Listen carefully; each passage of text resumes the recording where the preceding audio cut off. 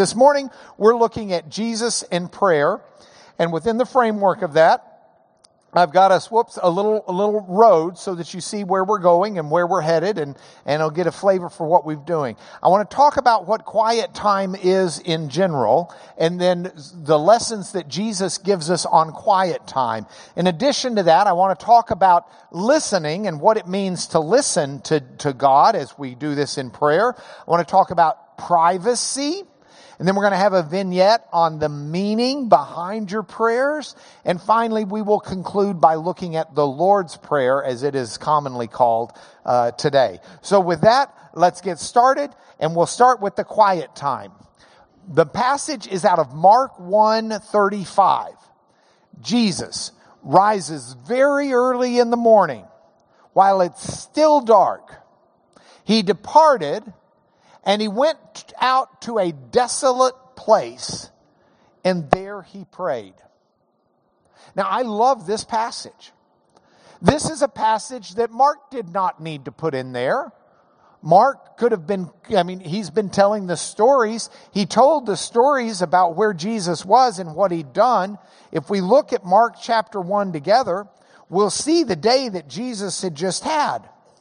This is a passage that we find in Mark 1:35. Okay, you able to see that? But look, let's zoom out for a moment and let's see what else had been happening before that. We've got it here in chapter 1, verse 21. This is what Jesus' day had been like. They went into Capernaum. And immediately on the Sabbath, he entered the synagogue and was teaching. He went to church in Christian talk. He went to synagogue in Hebrew talk. And he teaches. That means he doesn't just attend.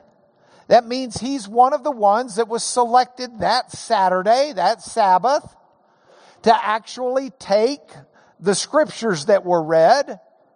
And it would either be a Torah passage or a passage out of the prophets. Typically the prophets for the visiting speaker. And he would stand up and teach about it. And explain what it was. They were astonished at his teaching. Because he taught as one who had authority. And not as the scribes. Now the scribes were people who wrote the law. But they also wrote the commentaries of the law as well. And it was very common for, if you go back and even today read our ancient copies of these commentaries on the law, they would say, Rabbi so-and-so says this, but Rabbi so-and-so says that, but Rabbi so-and-so says this, while Rabbi so-and-so quoting Rabbi so-and-so quoting Rabbi so-and-so says that. Jesus didn't do it that way. Jesus just said, here's what I have to say. And Jesus spoke on his own authority. Jesus would sometimes say it this way, you have heard it said, but I say to you. So Jesus wasn't simply quoting the other rabbis. Jesus was explaining it himself. So immediately in the synagogue, there's a man with an unclean spirit who cries out, what have you to do with us, Jesus of Nazareth? Have you come to destroy us? I know who you are. You're the Holy One of God. Now that can disrupt class.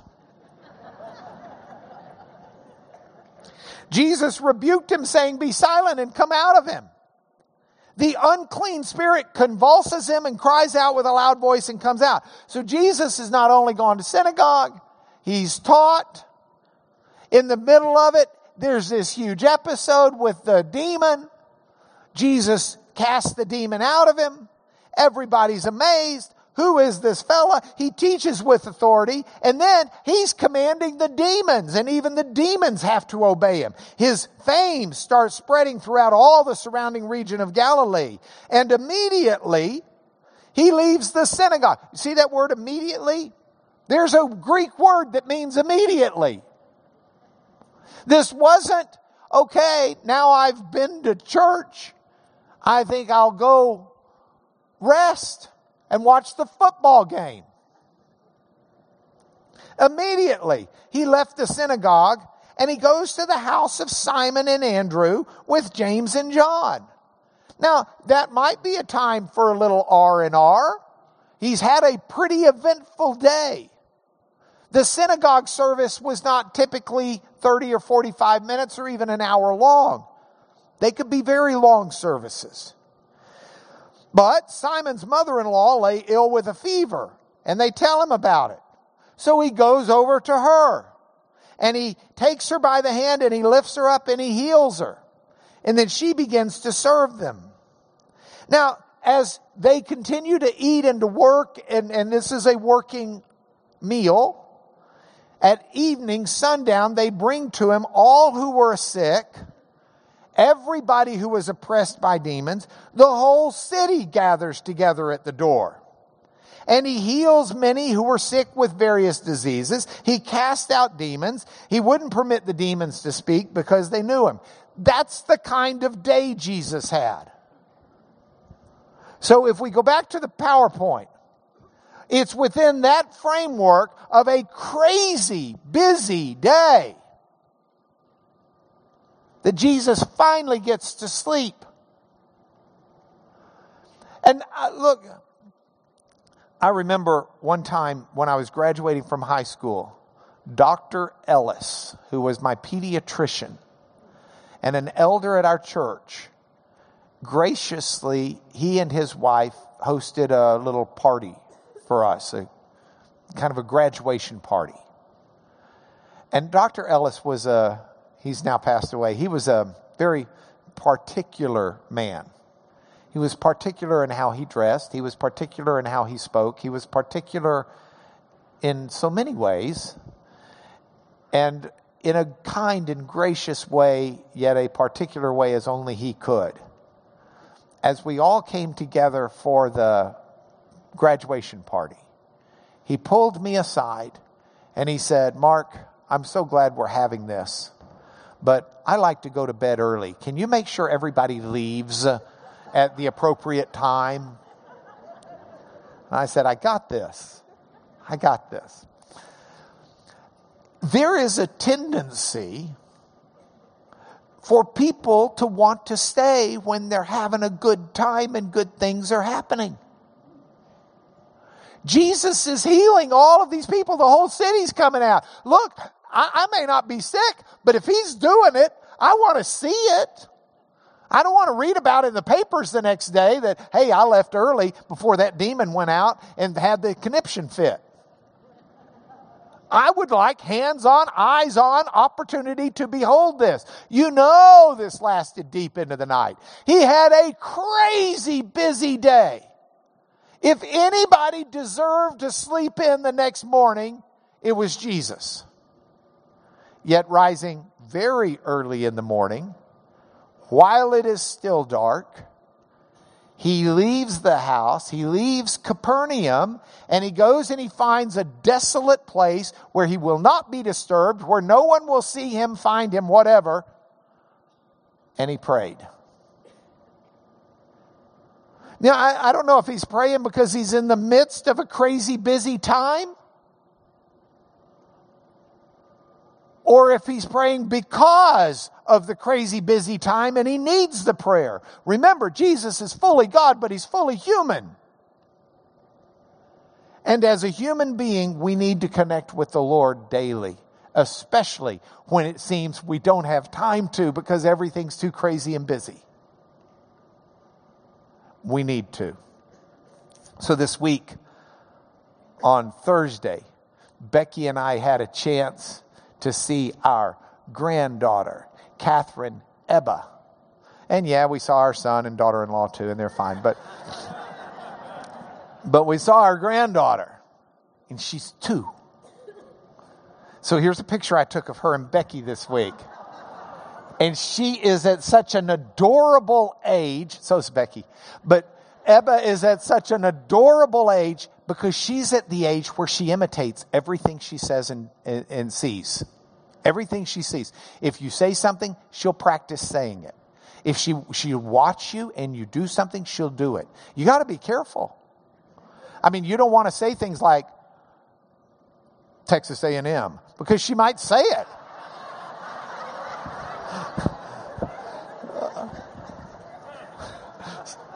Sorry, Mel. You got to be careful what you say.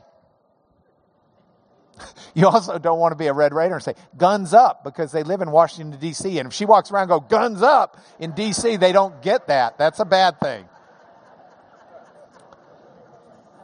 But I thought, here she is imitating everything. That's how she learns. Why, when I see what Jesus did, do I not want to imitate him? That's how I'll learn. I need to be the person who tries to find this quiet time. I need that daily time, especially when my schedule is so hectic and crazy that I don't have time for God.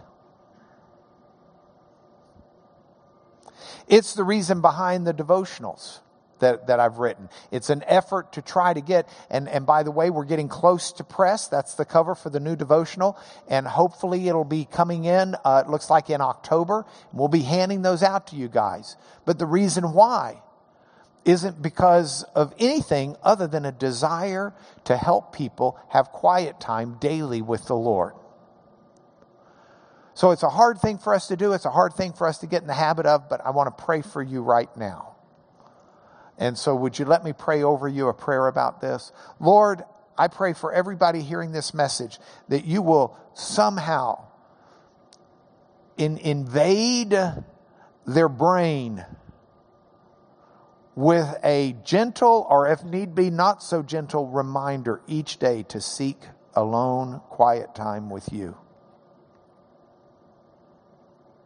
And then grow us through that, Lord. In the name of Jesus, amen. So let's seek God each day. Next, let's talk about listening, because prayer isn't just talking. Prayer is also listening. And so our passage for this comes from Luke. Come on. Be in the mood. There you go. Luke chapter 7, verse 40. Now, this is an interesting little passage. The backstory behind it's pretty good too. First, look at the passage. Jesus answers and says to Simon the Pharisee, I have something to say to you. And Simon says, say it, Rabbi.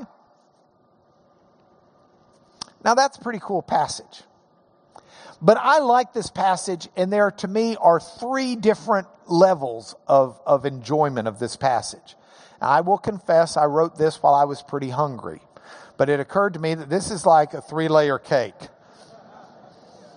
There are three different layers I want us to look at on this passage. First is just this plain and simple truth that Jesus engages us. Second is a recognition of the backstory behind this passage, which is just delicious. And then third, I want to talk about faith's road, the road to faith, because I think we find that here as well. Start out with Jesus engages us. Now, there are a lot of people who'll draw the cartoons of the guru sitting on top of the Himalayan mountain. And everybody, who's got the big pressing question, they'll hike up to ask the guru, what is the meaning of life? Or explain to me the mind of a woman. Or one of these other unfathomable mysteries of life. And God is not that way. This isn't Simon coming up to Jesus saying, Rabbi, I have a question for you.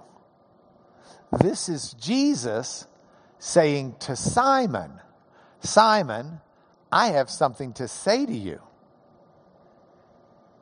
I love the fact that our God is an approachable God. Yes, we can approach him. Yes, we can talk to him. But if we're not listening to what he's saying to us, that conversation is just a one-way street, not the thoroughfare it needs to be to make us all we can be and to put us in the place we need to be for his kingdom.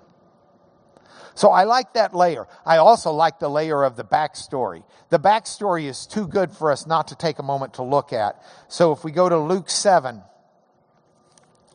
y'all who've been in the class long enough know that I have a tendency, I have my favorite writers in the Bible. Luke's one of my favorite writers. One of the Pharisees asked Jesus to eat with him. That's nice. Would you like to come to lunch? And he went into the Pharisee's house, and he reclined at the table. See, we eat sitting down or standing up or driving. They ate reclined. I mean, they would rest on an elbow and lay down. They had these couches. In fact, a house that was a full house would have a dining room. It's called a triclinium in Latin. And it would be one that has these reclining couches in 3 different directions so that people could lie down on them, horizontal. And that's what they would do. So Jesus is reclining. That's the way they ate. This is not him being rude. It's the normal thing. And behold, a woman of the city. A woman of the city. This is a polite, what do you call it when you say something politely?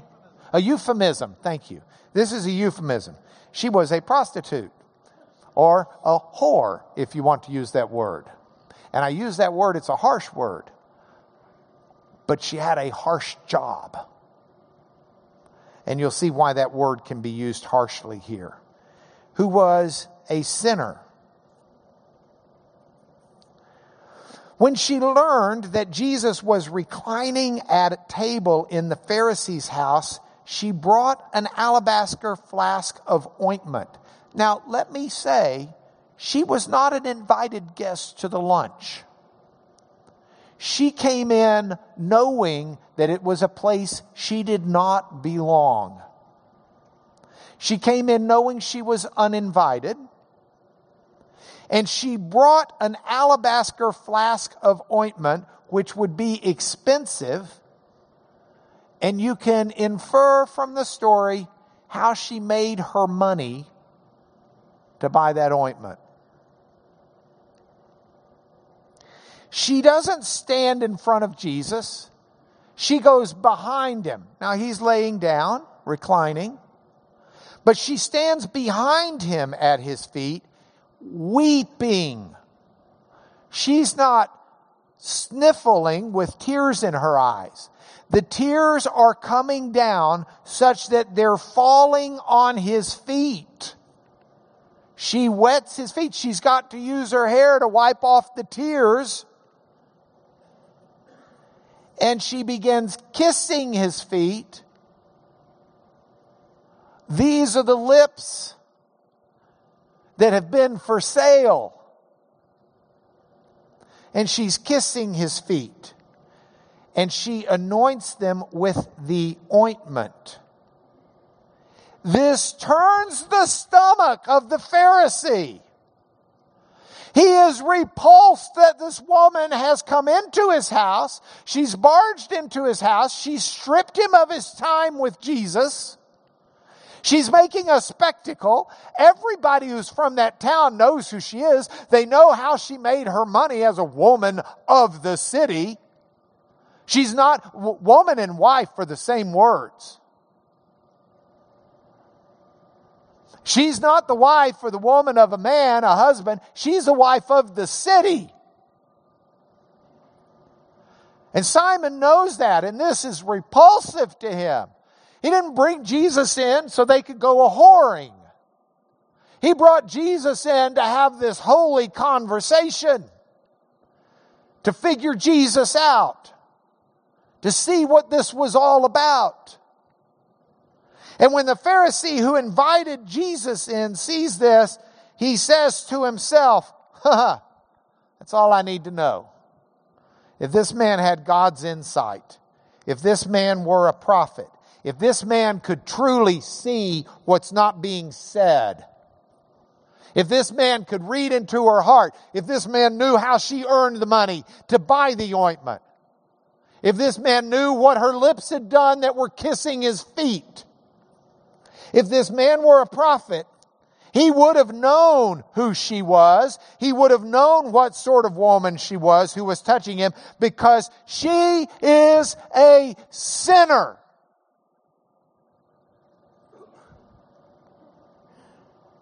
Was she the only sinner in the room? No. Bless his little hypocritical heart. He was a sinner too. And that's where we have the passage. Jesus answering something the man was thinking. The man doesn't say this. The man said it to himself, not to Jesus. That means he's thinking it. Jesus answered and said to him, Simon, I have something to say to you. He said, talk to me, Rabbi. Jesus said, a certain moneylender had 2 debtors. One owed 500 days' wages. That's almost 2 years of pay. The other, 50. Okay, 2 months of pay. Figure out what you make in a year. One owes 2 years of that. One owes 2 months of that. Neither one of them could pay. He canceled the debt of both. Which of them's going to love him more?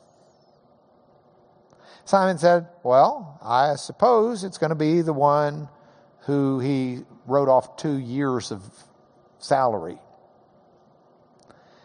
Then turning toward the woman, he said, Simon, do you see this woman? I entered your house. You didn't give me water for my feet. She wet my feet by crying. She wiped them with her hair. You didn't give me a kiss. From the time I came in, she's not ceased to kiss my feet. You didn't anoint my head with oil. She's anointed my feet with expensive ointment. I want to tell you something. Her sins, which are many, are forgiven. She's loved much. And who's forgiven little seems to love little. And Jesus looks at the woman and says, your sins are forgiven. Then those who were at the table with him began to say among themselves, who is this? He's forgiving sins? Jesus says, your faith has saved you. Go in peace. Isn't that an incredible backstory? I love that backstory. I can't tell the passage without the backstory. But then we got to go to the third layer of the cake, faith's road. And this is something that's real particular about the writings of Luke. Matthew can write a gospel. He was one of Jesus's apostles. Mark can write a gospel. He followed Peter around a bunch and wrote Peter's gospel. Peter was a follower of Jesus. John can write a gospel. John was an apostle. He followed Jesus around. Luke, he wasn't an apostle. Luke is a doctor from Antioch, several days away from Jerusalem, several days away from Galilee. Luke's a doctor who joins Paul on some mission trips, parts of them anyway. But Luke writes a gospel and he writes the book of Acts. And how does he do it? He does it as an investigator. See, he goes and he talks and he interviews people. He tells us that because he says it at the start of his book.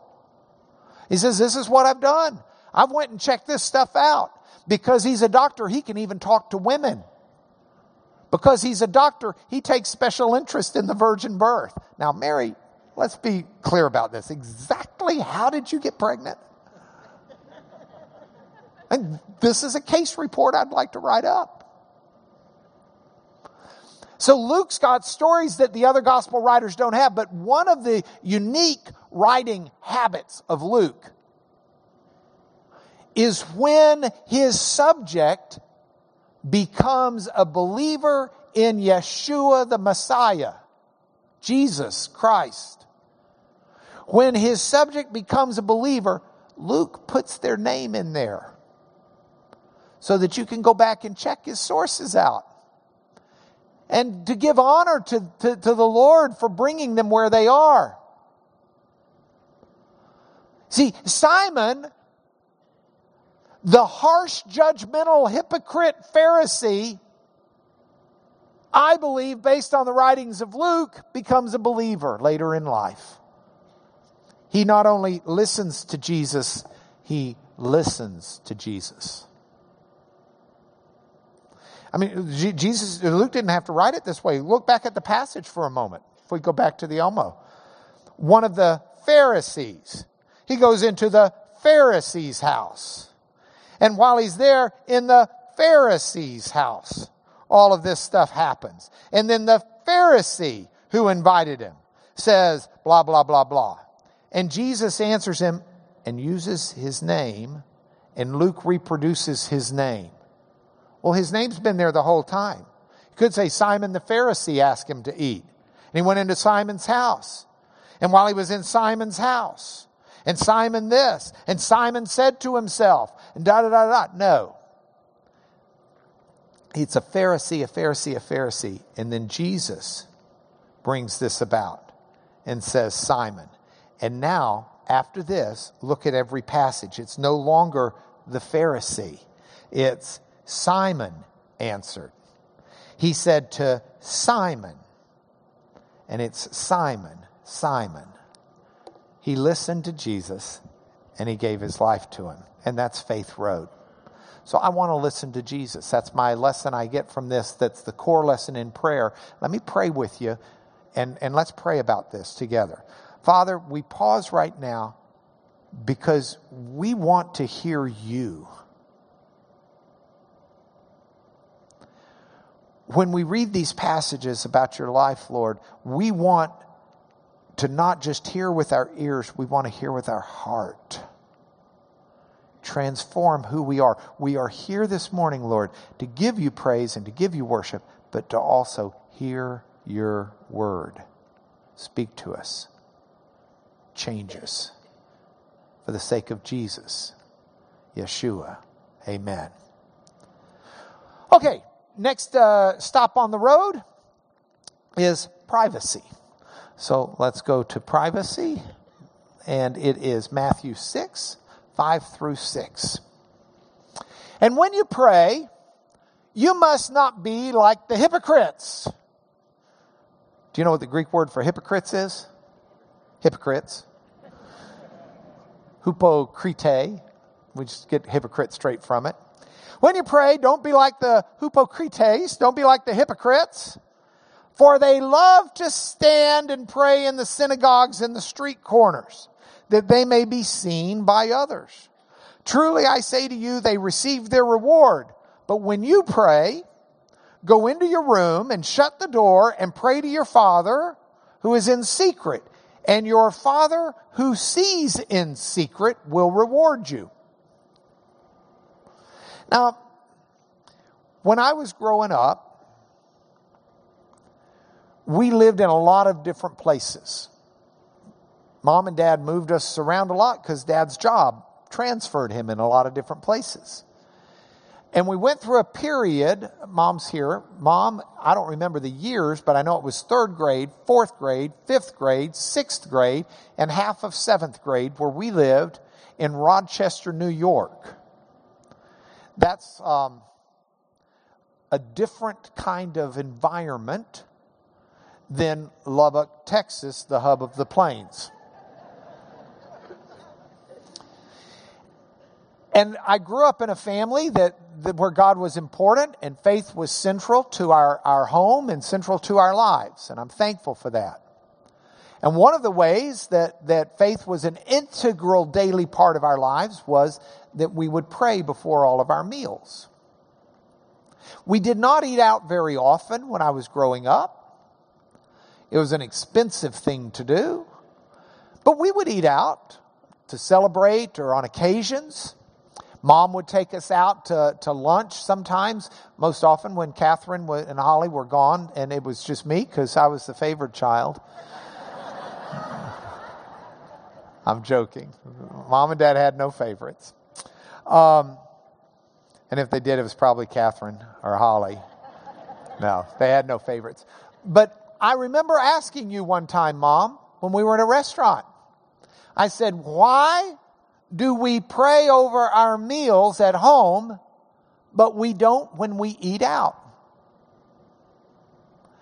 And Mom said, at this time and in this place, that would be something that would be real showy. We express our gratitude to God for our food quietly in our hearts instead of making a spectacle. And Mom talked about this passage, and she said, you don't pray for show. Now, over my life, as I became an adult, and I was blessed to live in Lubbock, and I was blessed to live in Houston, and the days and the times have changed, we're in a different situation. So, for example, last night, Becky and I had a chance to eat dinner with Mom. We went to Rockfish right over off 1960. The food Miss Carolyn, yeah, Rockfish. The food came to the table, and Mom said, we need to say grace over the food. Which, of course, we would do. But it wasn't for show. It was a heart of gratitude to God that we had the resources to eat this fantastic food. That we had a kind young gal named Michaela waiting on our table, trying the best she could to make sure that we were taken care of. We had some staff back there that were cooking this so that they could make a living. We had a lot to be grateful for to the Lord. And we didn't want to let that chance pass. But it wasn't a prayer for show. And we need to know the difference. It's the difference between praying sincerely or praying for others to be impressed with the fact that we pray. So as I've reached adulthood, I've found places and times where I do pray publicly for food, and that's probably most of the time. But there are also times where, based upon who I'm with and what we're doing, where I think that the prayer would be more for show. Or at least it might leave that impression. So instead, I'm much easier talking to my wife or whomever also may be with us, just making a comment like, aren't we thankful to God for this food we're about to eat? So that I can get that recognition and gratitude expressed to the Lord without the show of, shall we pray?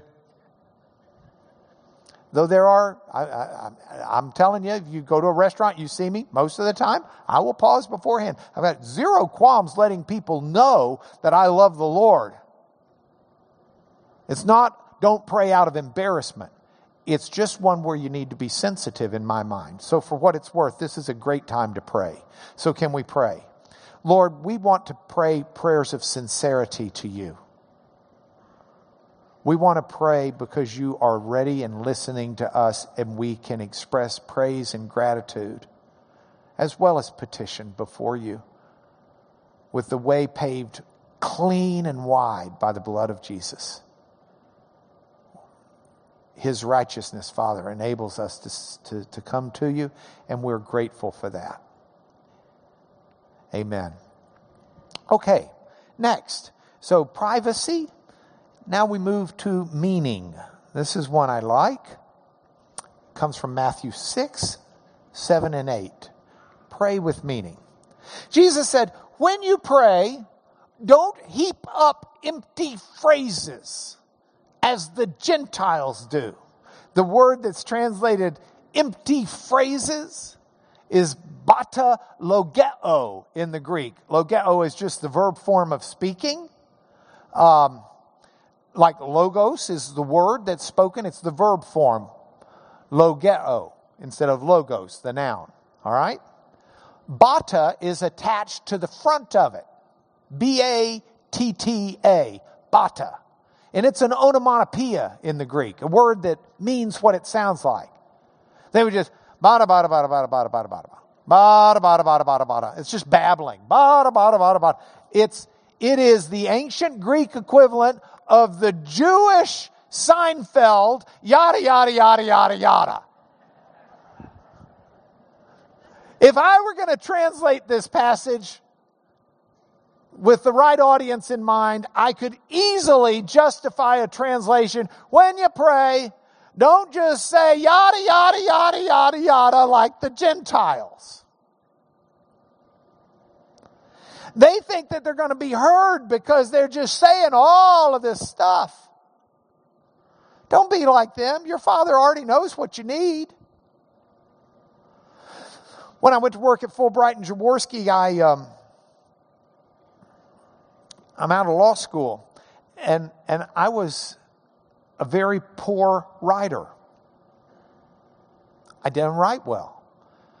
Now, it's not because the Lubbock school system was inadequate. The Lubbock school system is probably the best in the world. I think most everybody knows that.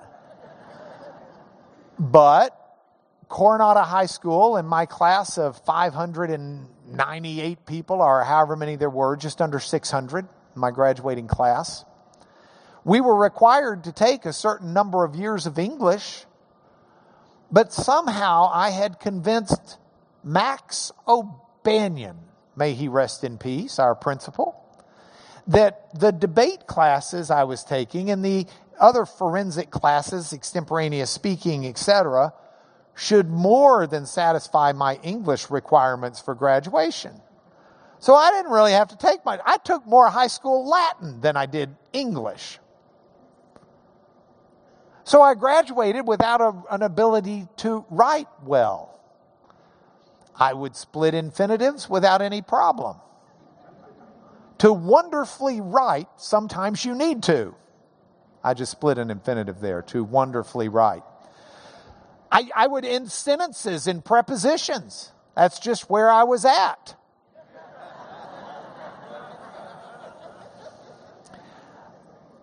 I didn't always have subject-verb agreement, because sometimes he and she needs a plural subject or verb for some reason. So I wasn't a very good writer. I got to college. Now, Lipscomb University is basically the Lubbock of the universities in the world. It's an amazing school. But they allowed us to clep out of classes. Well, I could take a test. I could clep out of classes. So I didn't have to take English in college. I just tested out. Well, I go to law school. They don't teach writing in law school. I sort of do, but not really, not writing. I didn't know how to write. That's okay. And then I get a job at Fulbright and Jaworski. Now, they generally only hire people from like Ivy League schools. And the rumor was they only hired like the top 10 or 15% of the class. Now, those are nerds. And if you're one of those people who was top 10% from an Ivy League school, you're a nerd. But that's okay, because as Steve Jobs says, 20 years later, people call you boss. I was a nerd, but I wasn't one who knew how to write. So the first paper I gave to the partner that had asked me for this brief, he handed it back to me and he said, I made some revisions with a red pen. You'll see them on there. And I thought, see them on there? It looked like someone had bled on the paper. And then he said, I really want to give you a book. I want you to read it, please. And he gave me this book entitled Strunk and White, The Elements of Style. He said, read it. Start with Rule 1, which was omit needless words. And so I really took this to heart, and I still read that book regularly. It's an amazing book, and it changed the way I wrote. Omit needless words is Rule 1. That rule so perturbs me, I'm trying to figure out how to get it down to 2 words instead of 3. But I've never been able to do that in 35 years of staring at that rule. He's got that so compact. Omit needless words. There's nothing you can do with that to make it any more efficient, more compact, more fine that I can figure out. But that's, in essence, what Jesus is saying. Omit needless words. you're not getting there because this is not like those papers we had to turn in school where you got to write a 1,000-word essay on this, that, and the other. So you think of every adjective and adverb you possibly can to get to the 1,000 words. I've got some English teachers in here laughing because you've seen the students do that, haven't you? That's just, okay. Now I'm going to cut the Gentiles some slack. The Greeks had a different God system than we do.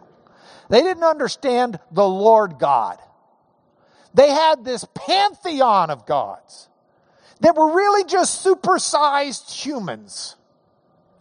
Had superhuman strength, superhuman emotions, some superhuman abilities. But they were supersized humans. And they had human limitations. So Zeus, the big daddy god. Zeus has got a temple in almost every region. Everybody wants to honor Zeus. Well, now, what am I going to do if Zeus is getting prayed to by someone else? If Sarah is praying to Zeus, Zeus is listening to Sarah. I got to get his attention. I want him to listen to me instead. How am I going to do that?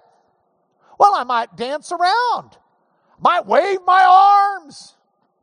Hey, Zeusy, Zeusy, Zeusy, Zeusy. Try to get his attention. Get him to listen to me. Hey, you who wear the Zeus suit. Zeus suit, whatever.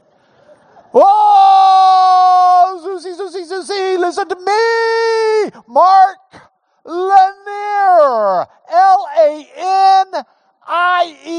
Lanier. I live on Falba. Remember, I'm the one who brought you the dead chicken. And I plucked it before I brought it. Hello? Oh! Yeah, I mean, that's what they had to do. He might not be talking to Sarah, listening to Sarah. He might be asleep. Because their God slept. He might be on vacation. They took vacations. Say, hey! Are you there? Listen to me. And you got to give some warm up. And maybe the more flowery speech will keep him engaged. Zeus, it was a dark and stormy night. Because the gods can be beguiled by stories. Don't worry. Our God is listening. He's listening to each one of us. He knows what we need.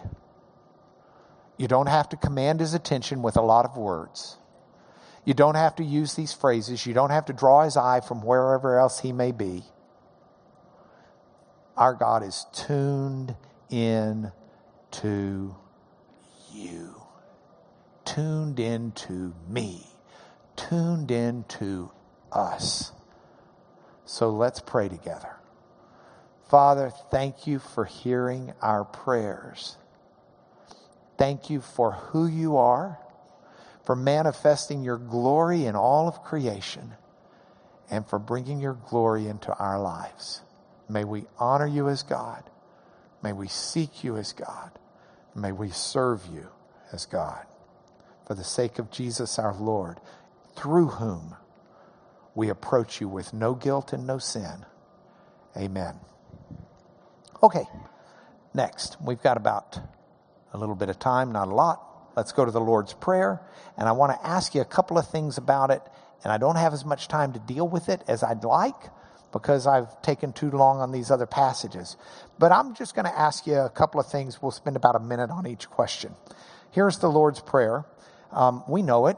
Jesus said, pray like this, Our Father in heaven, hallowed be your name. Your kingdom come, your will be done on earth as it is in heaven. Now, if we were reading it in Greek, that on earth as it is in heaven describes all of the phrases that have already come.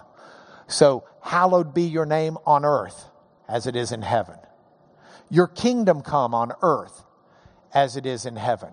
Your will be done on earth as it is in heaven. And that's where it starts. And then give us this day our daily bread, and forgive us our debts as we have also forgiven our debtors, and lead us not into temptation, but deliver us from evil. Now there are some things in there. It's a prayer we're all very familiar with. It's a prayer we can all say. I suspect even if we're not believers, we can say that prayer because it's so common. But if you look at it, in spite of its familiarity, I wonder if you don't find a couple of things in it odd. Do you find it odd that Jesus tells us to pray for God's will? I mean, He's God. It's His will. Why do I need to pray for it? I mean, my kids don't have to ask me to do what I want to do. I'm going to do what I want to do if I can. If it's right. I don't need Becky to say to me, Mark, eat. You know, you've got a lifetime in front of you. I want to urge you to eat. I mean, heavens, there's food right there that's good. I'm going to eat. Mark. All right, sometimes she has to tell me to take a shower. That's true. But those things that are within the ambit of my will, I do. Why would we have to pray for God's will?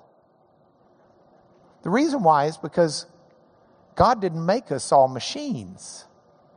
We're not like the heavens that live according to these rules of nature.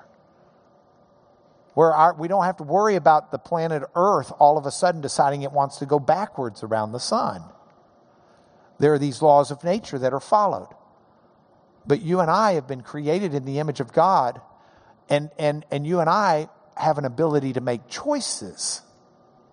And we live in a fallen world. So God's will is something that we need to pray and seek to achieve through our lives and our energies. And it's right for us to see that and focus on that. This is not a situation where God's driving the train and we're sitting in the back seat.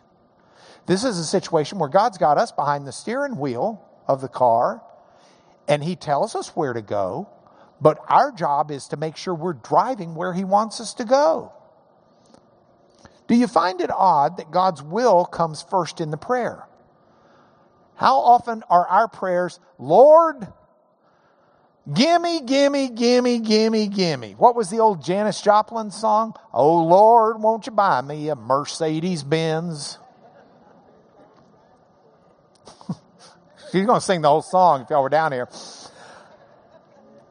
No, our focus needs to seek ye first the kingdom of God. We need to focus on His will first. Do you find it odd that the prayer is brief? Now, Jesus has long prayers, but He's teaching us to pray with brevity because we're to understand that God already knows. Understand who we're praying to. Do you find it odd that sins are listed as debts? Give us this day our daily bread and forgive us our debts, as we forgive our debtors. Some people say the Lord's Prayer, forgive us our sins as we forgive those who sin against us. In fact, sometimes when you're praying publicly, the Lord's Prayer, you got to kind of listen to figure out, are you praying with a Catholic or a Presbyterian? Figure out, or an Anglican? Are this a group that say debts, or is this the group that says sins? Well, the Greek word ophilemata means debt, but it also means sort of sin in this sense. Now, there's a different word for sin, but Jesus will use them interchangeably because our sin is a debt. Paul writes that Jesus paid a debt on our behalf. Jesus forgave our sins, or another way to put it is, He paid a debt I could not pay. He paid the price for my sins. So it works. Do you find it unusual or odd that this is plural? There we go. First person plural. Our Father in heaven. Give us our daily bread. Forgive us our debts as we forgive our debtors. And lead us not into temptation. This is a corporate prayer. It's a prayer for everyone. This is a prayer everyone can pray to the Lord. And the last oddity here, do you find that odd that the last phrase is a gimme? Lead us not into temptation, but deliver us from evil. I mean, are we really worried that the Lord's going to lead us into evil? Well, of course not. Why does Jesus put that in this prayer?